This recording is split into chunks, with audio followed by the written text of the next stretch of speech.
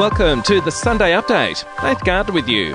Health experts are urging the New South Wales government to reintroduce a mask mandate to prevent the spread of the Omicron COVID variant that's combined with a wave of Delta cases.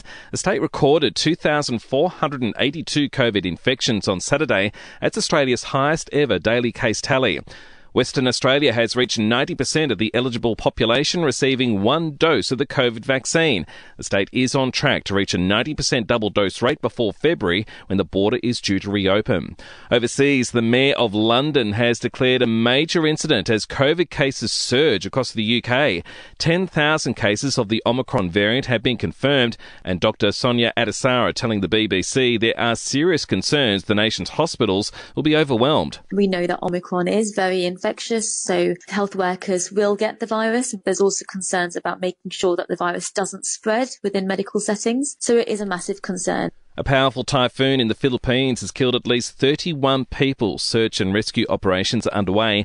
People with symptomatic heart failure will soon have access to a new treatment available under the Pharmaceutical Benefit Scheme. The drug, Forxiga, is currently only available for those with type 2 diabetes. And it sounds like football legend Ron Barassi has successfully fought off COVID-19. The 85-year-old is reportedly back working out in the gym.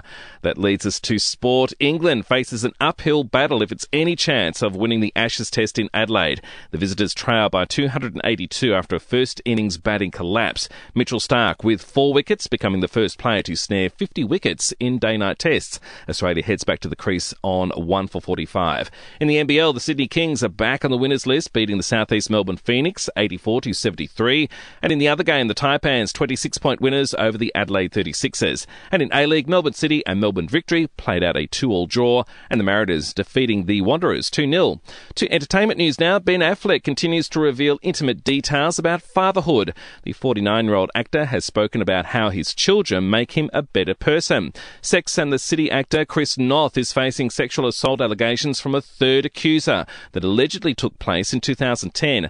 The 67-year-old denies the claims. A media mogul, Lachlan Murdoch, and his wife Sarah have flown out of Sydney, where they and their 3 children now live, to spend Christmas at their luxury Aspen retreat in Colorado.